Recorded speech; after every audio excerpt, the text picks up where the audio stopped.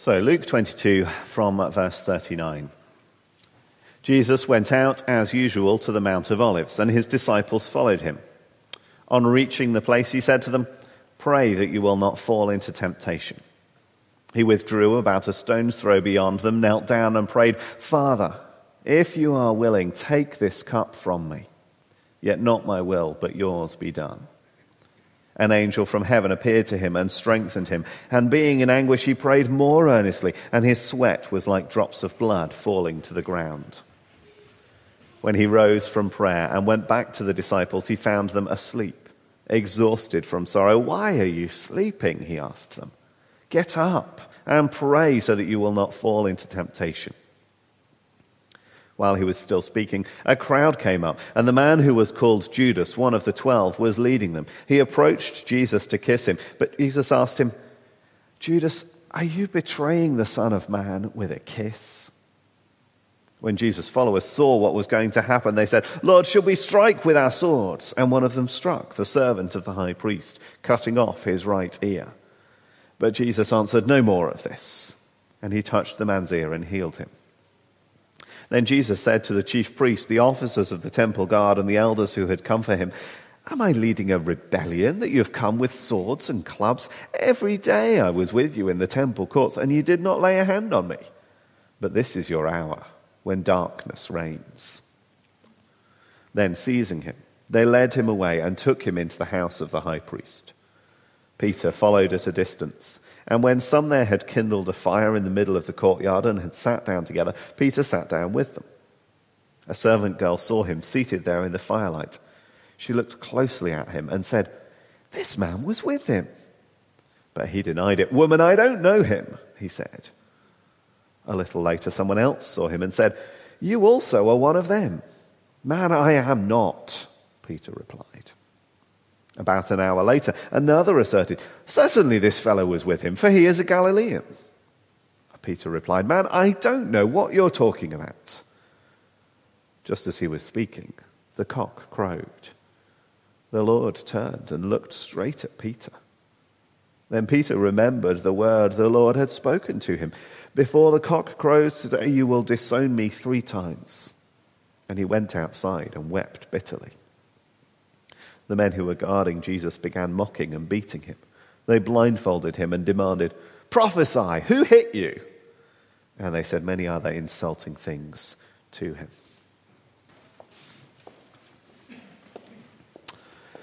So here's the question this morning. How do you go from, "Lord, I am ready to go with you to prison and to death," to, "Woman, I don't know him," in the space of 24 verses? Sat at the table with Jesus in the upper room, sharing the Lord's Supper, sat at the table with Jesus, Peter is adamant. He's ready for anything. He's confident even if other people fall away, even if other people betray Jesus, he will not. He's willing to pay the price for loyalty. He's going to be by Jesus' side until the bitter end. You could compare it to Ruth's loyal declaration to Naomi. Ruth replied, "Don't urge me to leave you or to turn back from you. Where you go, I will go. Where you stay, I will stay. Your people will be my people, and your God, my God. Where you die, I will die, and there I will be buried. May the Lord deal with me, be it ever so severely, if even death separates you and me." That's the kind of attitude that Peter is displaying sat there in the upper room. That's Peter's kind of state of mind. He's thoroughly committed. Sat at the table with Jesus, Peter's ready for prison and death. And then sat around the fire in the high priest's courtyard, Peter is ready for nothing. 3 times he denies any association with Jesus. So as we think about this dramatic change from total commitment to abject failure, as we consider that change, there's both reasons for confidence and reasons for caution. And I want to spend some time on both of those this morning. We're going to start with a couple of reasons for confidence. Then we have 2 reasons for caution. And finally, we'll come back to the best possible reason for confidence. So confidence, caution, and more confidence again. 2 reasons for confidence. Specifically, 2 reasons to be confident in God's word. 2 reasons to trust your Bible. Maybe that's not where you thought we'd be starting today, but in the context of thinking about confidence and caution, this is worth touching on. Why? Well, because actually there's a risk that this episode in the life of Jesus, there's a risk that this produces the exact opposite. This could produce a lack of confidence in our Bibles. See, all 4 of the gospel writers, Matthew, Mark, Luke, and John, all of them include this incident with Peter in the high priest's courtyard. All 4 of them describe 3 questions being put to Jesus by a variety of interrogators around the fire. So far, so good. But the tricky part is there's differences. Differences between these different accounts. All 4 gospel writers start with a servant girl asking the first question. That's here in verse 56 in Luke's account. So far, so straightforward. But you come to the second interlocutor, verse 58. Well, Luke's account has Peter responding, "Man, I am not." But in Mark's account, it seems the second denial is another response to the same servant girl. And Matthew suggests a different servant girl. John suggests a number of different people involved. So we have 4 slightly different suggestions of what's going on with the second interrogation. And the third denial, there are similar variety going on. It's not great at first sight, is it? Not inspiring confidence immediately. But John's account, I think, gives us a really helpful interpretive key. John talks about multiple people being involved. See, it's entirely possible, isn't it, for multiple people to be involved in producing a second denial from Jesus. For there to be a variety of different people who put that same question or a similar question again and provoke this response from Peter, kind of as a collective, as it were. And whether those people are servant girls, the same or different, men or whoever it might be, well, it's all kind of coming together to produce this reaction. Leon Morris says, a little reflection shows that in such a situation, a question once posed is likely to have been taken up by others around the fire. So there's nothing unreasonable in supposing that the second denial is produced by questions from the same servant girl again, and another servant girl, and at least one man, to produce a variety of people who then prompt this response. These minor variations between the different accounts of Jesus' life, they really shouldn't trouble us, because it isn't hard to see how that variety can be readily reconciled. Perhaps as we read each gospel on its own, perhaps these questions don't automatically arise for us. But many of us will find ourselves in situations where people want to attack the validity of God's word, where people will say to us, there are contradictions in the Bible, you can't trust it. We'll be in those situations, and it's helpful for us to have some sense of, well, what actually is going on? Well, how can we resolve what seem to be discrepancies? In the vast majority of cases, it takes this kind of level of thought to think, well, how could both descriptions have come about and be valid? Most of the contradictions are really quite easily resolved. We can be confident in God's word.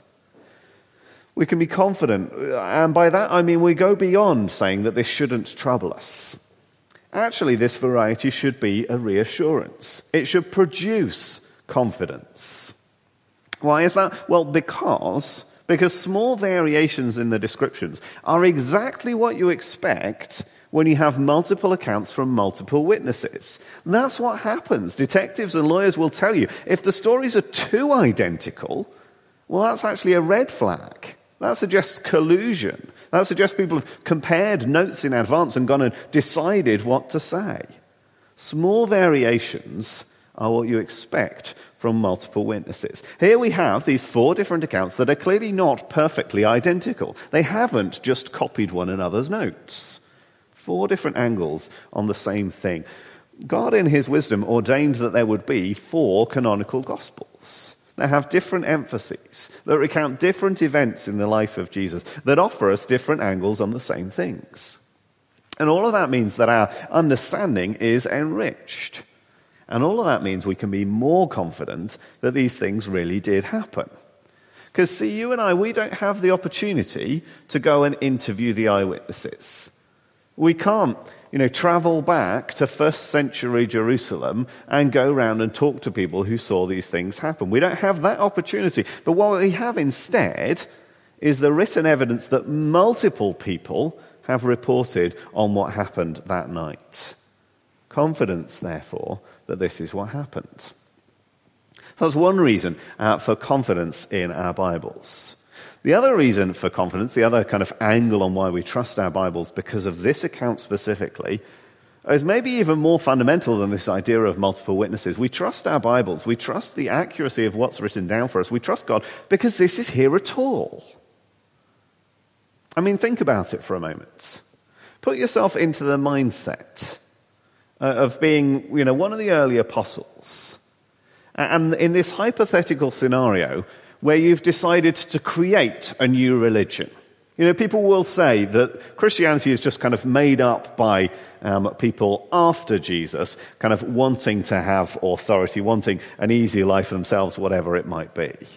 So you're setting out to make this new religion, or maybe just radically reform and renew Judaism. If that's your objective, how are you going to go about that? Well, it seems to me if you're setting up a new religion, then one of the fundamental things that you want is you want people to trust those who founded that religion.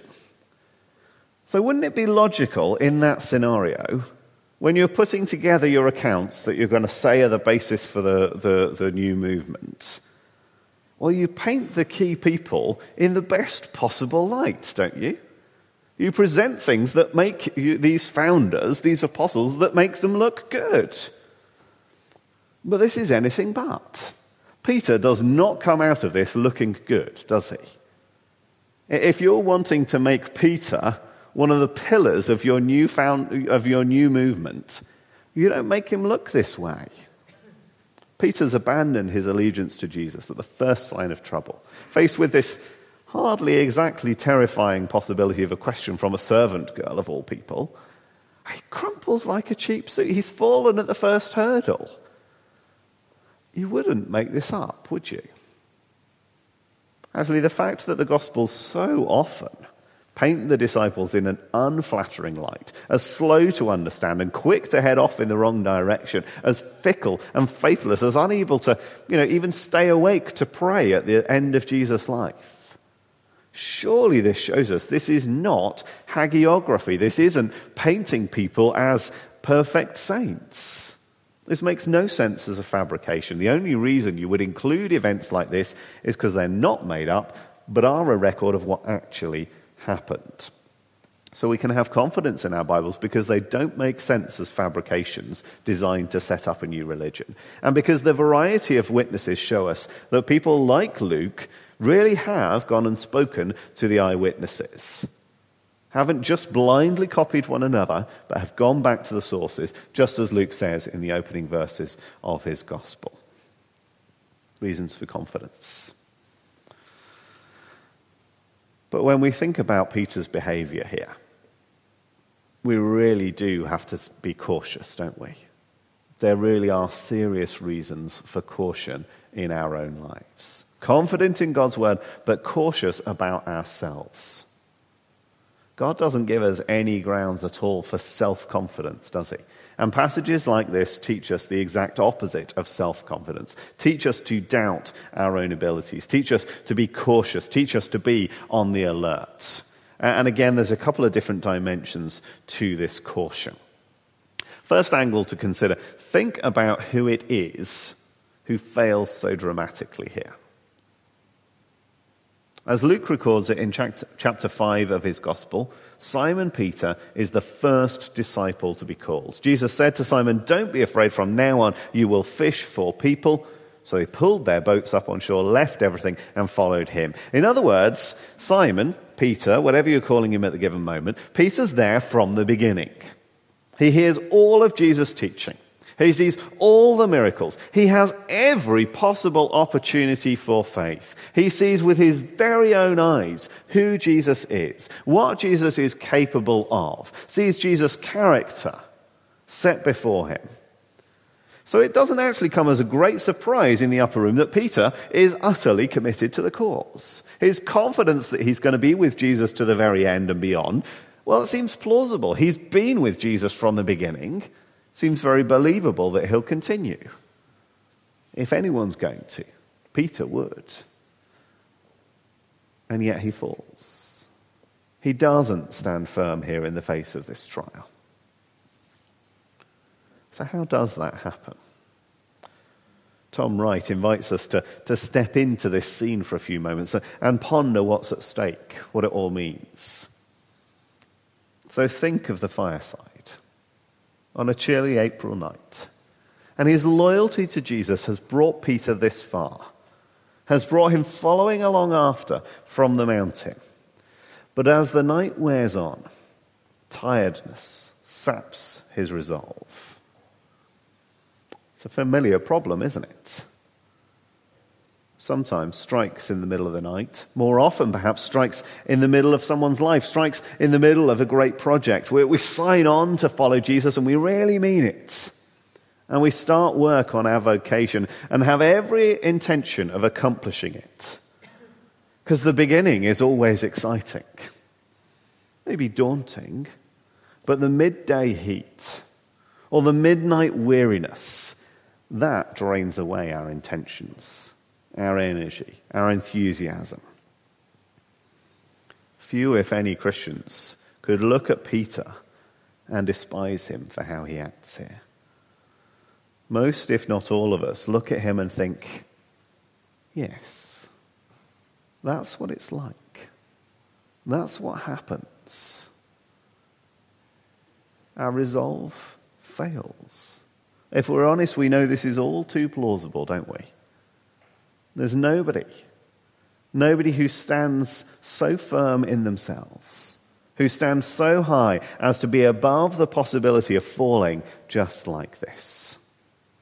Folks, if Peter's confidence was misplaced, well, what of you and I? Paul writes to the Corinthians, if you think you are standing firm, be careful that you don't fall. We have no grounds for self-confidence. And as we seek to take that care that we not fall, there's another angle on this incident that's worth considering. So we've taken first, how high Peter is, how well equipped he is, and yet that he falls. The other angle, as we wonder at this change in a few short hours, the other angle is to see that actually the steps are there. The steps are there for us to see, and each of them small, each of them believable, but together, step by step, they lead down this path. They lead to this point of denial. And J.C. Ryle, he lays out this path really clearly. The first step for Peter, step one, proud self-confidence. Peter says, though all men might deny Christ, he never will. He's ready to go with Jesus to prison and to death. That's his confident assertion, his proud assertion. Second step, indolent neglect of prayer. On the Mount of Olives, Jesus told him to pray, lest he should enter into temptation. And he gave way to drowsiness and fell asleep. Step 3, vacillating indecision. So the enemies of Christ come, and Peter flails around, not knowing what to do. First he fights, then he runs away, then he turns around again, then he finally follows from far off. He doesn't know what he's doing. Step 4, he mingles with bad company. He went into the high priest's house, sat among the servants by the fire, trying to conceal his religion, hearing and seeing all manner of evil. And then the fifth and last step, the natural consequence of the preceding 4. He was overwhelmed with fear when suddenly charged with being a disciple. And the snare was already round his neck. He couldn't escape. He plunged deeper into error than ever. He denied his blessed master 3 times. The mischief, be it remembered, had been done before. The denial was only the disease coming to a head. These small steps, such a gradual process. None of those former sins and failures, none of them really all that terrible in the scheme of things. Some of them even perhaps whether debatable whether it's sin at all. And yet here is where they lead, to this awful denial. Folks, we would do well to consider the example of Peter, not just in guarding against thinking that we stand lest we fall, but also in considering the things that we might initially think inconsequential without wondering where they will lead. What is the natural result of this path? Maybe you think it's a small thing, an insignificant thing to be absent from church one week. But how quickly that builds to become a habit, and before you know it, you've lost the benefit of hearing God's word proclaimed, and you've lost the strengthening impact of the fellowship around you. Hebrews 10 urges us, let us consider how we may spur one another on towards love and good deeds, not giving up meeting together, as some are in the habit of doing, but encouraging one another, and all the more as you see the day approaching. Well, what about, do you consider carefully the company that you keep, the people who you surround yourself with? How quickly we can be led astray by the subtle corrosion of the implicit attitudes and beliefs of our peers. Psalm 1 verse 1, blessed is the one who does not walk in step with the wicked, or stand in the way that sinners take, or sit in the company of mockers. The company you keep is perhaps in itself a small thing, but where will it lead? Be cautious. Maybe you tell yourself that your gossiping isn't really hurting anyone. How many little things that lead us step by little step away from our Saviour, down these dangerous paths. Folks, Peter did not set out to deny his Lord. And yet here he is. There are abundant reasons for caution. So we should be cautious about ourselves. We should avoid self-confidence. But I do want to end by returning to confidence. Why can we be confident? Because it doesn't depend on you and me. It is not ultimately our strength, our resilience that is at issue. So, where's Jesus? Where's Jesus in these hours? He's faded into the background a little bit, hasn't he? We've focused for a while on Peter, but Jesus is not absent. Verse 60, Peter's third denial, he replied, "Man, I don't know what you're talking about." Just as he was speaking, the cock crowed. The Lord turned and looked straight at Peter.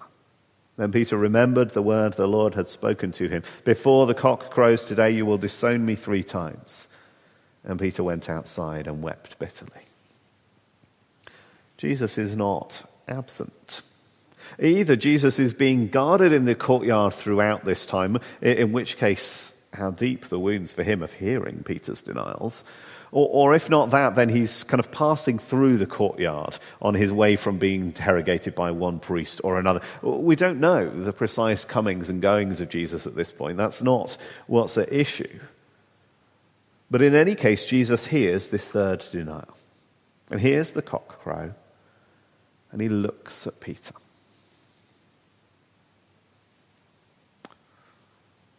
What did Peter see in that look from Jesus? Sadness? Disappointment? Grief?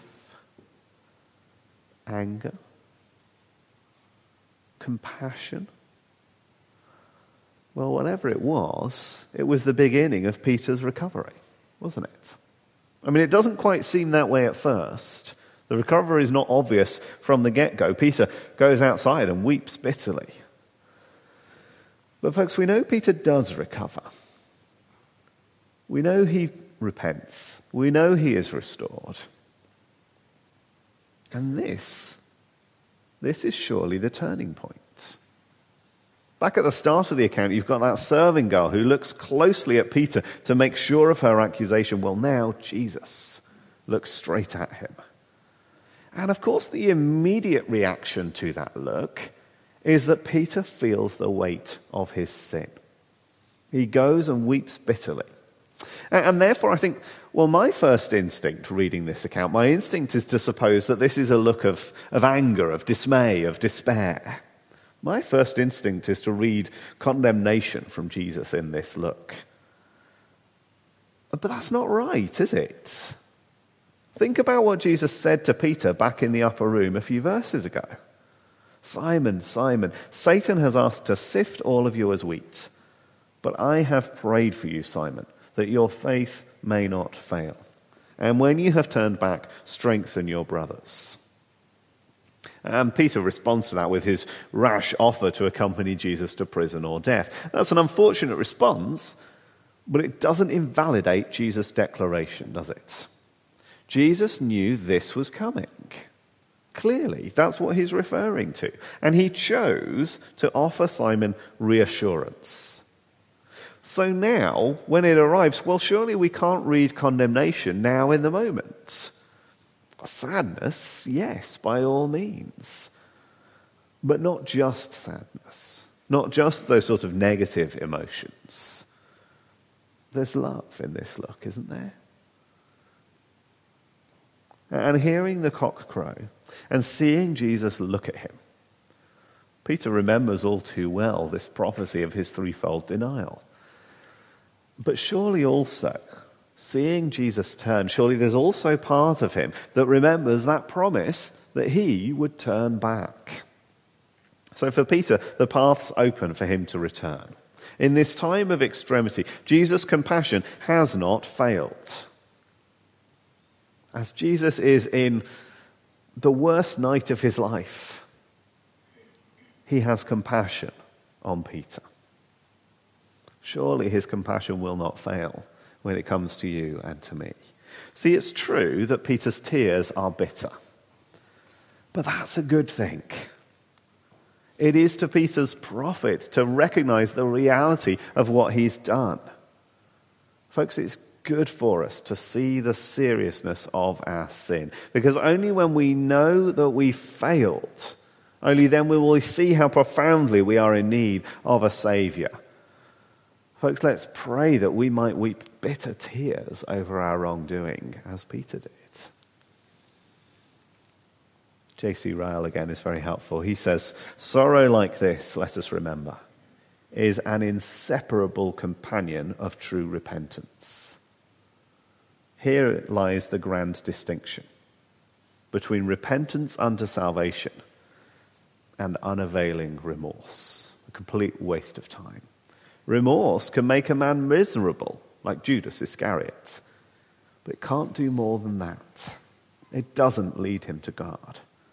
Repentance makes a man's heart soft and his conscience tender and shows itself in real turning to a Father in heaven.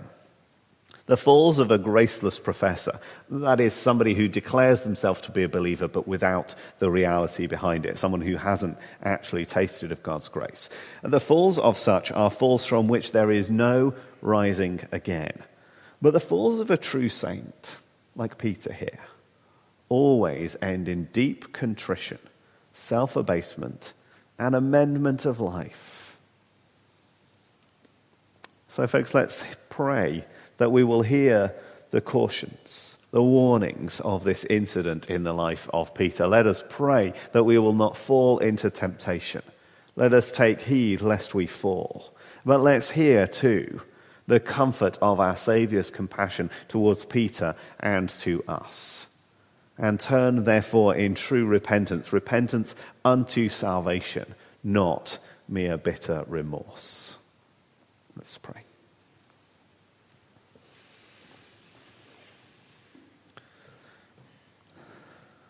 Lord, we see the danger of self-confidence. We know that in ourselves we are insufficient.